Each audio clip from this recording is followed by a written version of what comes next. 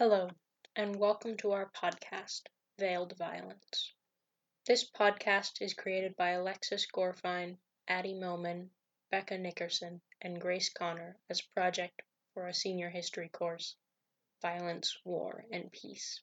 In this podcast, we will examine the history of emotional abuse and how it manifests in modern day, specifically in our high school. Before we begin, we want to warn all listeners that some of the content in this podcast may be triggering to those who have experienced or know someone who has experienced emotional abuse. If you need help for you or a loved one, please look at the podcast description for some wonderful organizations who can provide help. Before we begin, we would also like to establish a working definition of emotional abuse as it will be used in the episode. According to the United States Department of Justice, emotional abuse, also known as psychological violence or mental abuse, is undermining an ability's sense of self-worth and/or self-esteem and includes actions in any relationship, such as constant criticism, diminishing one's abilities, name-calling, causing fear by intimidation, and forcing isolation from family, friends, or school and/or work, along with other damaging actions. Although this definition is intended more for emotional violence that falls under domestic abuse between partners, spouses, and other more intimate relationships, psychological violence is prevalent in all forms. It can occur to anyone in any form of relationship, whether that be romantic, familial, platonic, professional, or otherwise. Furthermore, it can occur to anyone of any socioeconomic background, regardless of gender and/or sexual orientation. In this episode, we'll take a closer look inside our school. I spoke to people around campus, from teachers and dorm faculty to students to recent alums. The voices I heard pointed to one overarching theme: silence.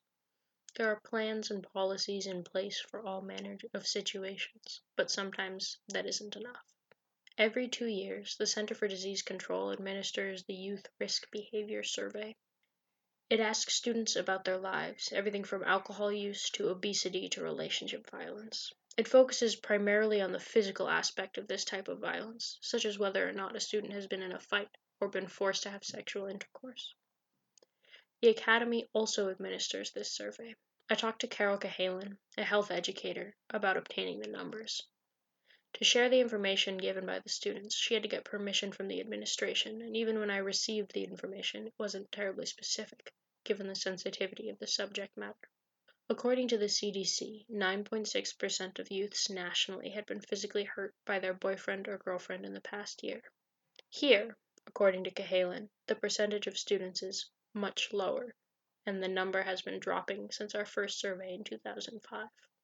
The Academy's percentage of students forced to have sexual intercourse has also dropped over the past 10 years, remaining lower than the national rate, which is 6.7%. For sexual violence, defined as being forced to do sexual things that they didn't want to, such as kissing, touching, and intercourse, within relationships, the percentage here was still lower than the national, which was 10.6%.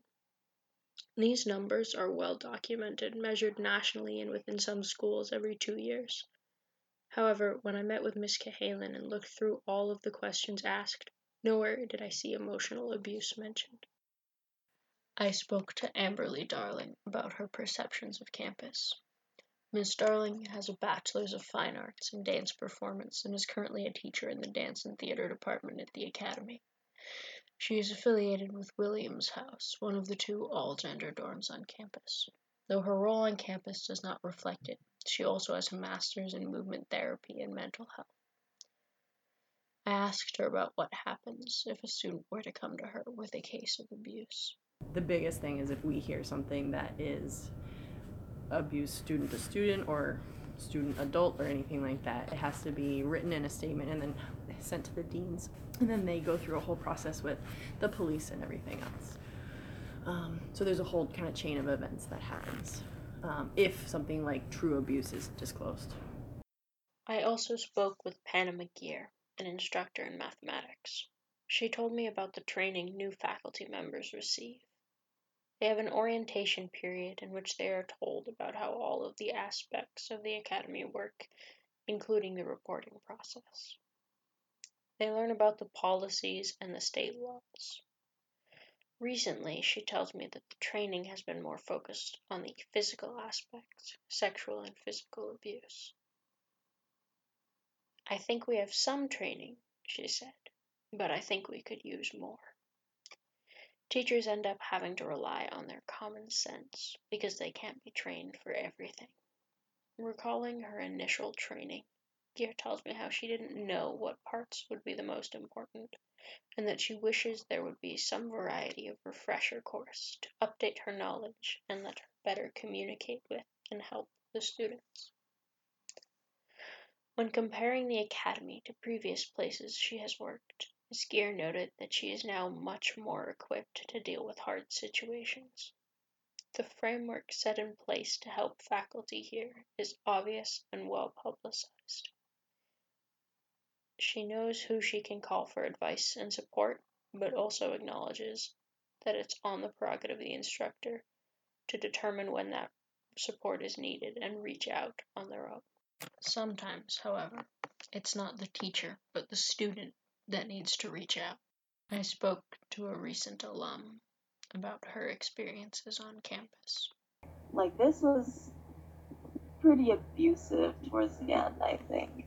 The two were best friends for the last 2 years of high school. I was pretty close with my dorm friends, but, like, especially with all the time we spent together in dance and, like, all the like, little activities we do outside of it, like, I felt like I'd gotten the closest to her. She was like, she understood me the best out of, like, all my friends.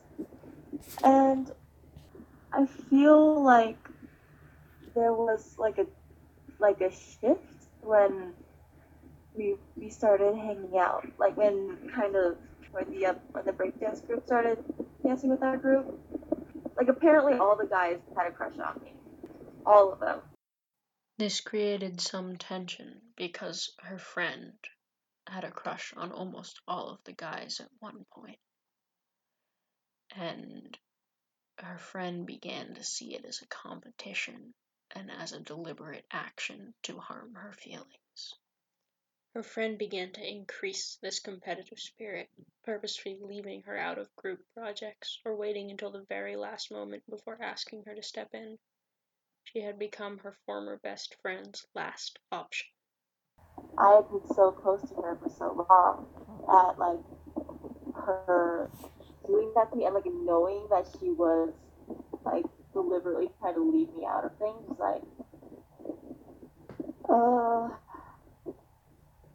like it made me like angry, but also like I was so confused because I had nowhere else to turn to really for friendship. Like no one with like with whom I spent that kind of time.